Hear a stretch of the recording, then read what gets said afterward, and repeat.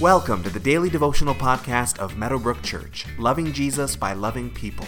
For more information about who we are, find us online at www.meadowbrook.ca.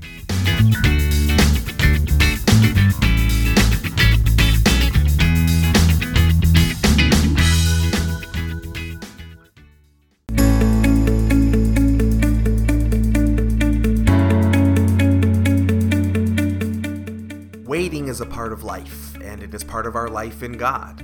Patience is called for on behalf of the saints because God is working things out in a timing that we don't always understand. Part of trusting God is trusting that He knows things that we don't, and that He is working on a scale far greater than anything we can understand, that He has understanding and wisdom we can only dream of. So we trust that He always knows what is best, including in the timing of things. In previous verses, Joseph has taken his young family and fled to Egypt to avoid Herod's wrath.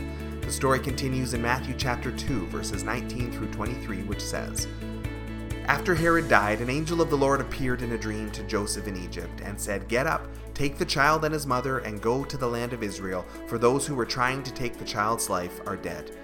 So he got up, took the child and his mother, and went to the land of Israel. But when he heard that Archelaus was reigning in Judea in place of his father Herod, he was afraid to go there. Having been warned in a dream, he withdrew to the district of Galilee, and he went to live in a town called Nazareth. So was fulfilled what was said through the prophets, that he would be called a Nazarene.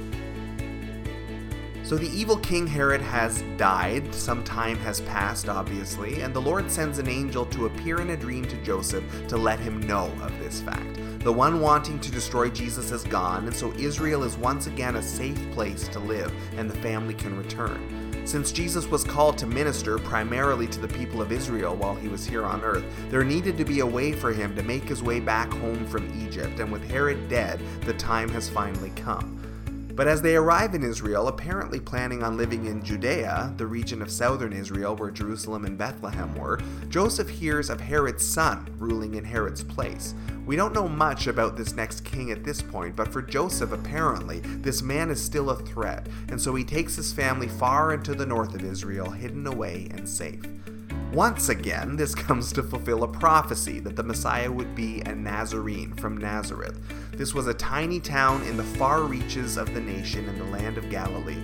Now, Galilee was viewed by the cosmopolitan South as backwards, uneducated, and full of hicks, to use the modern vernacular.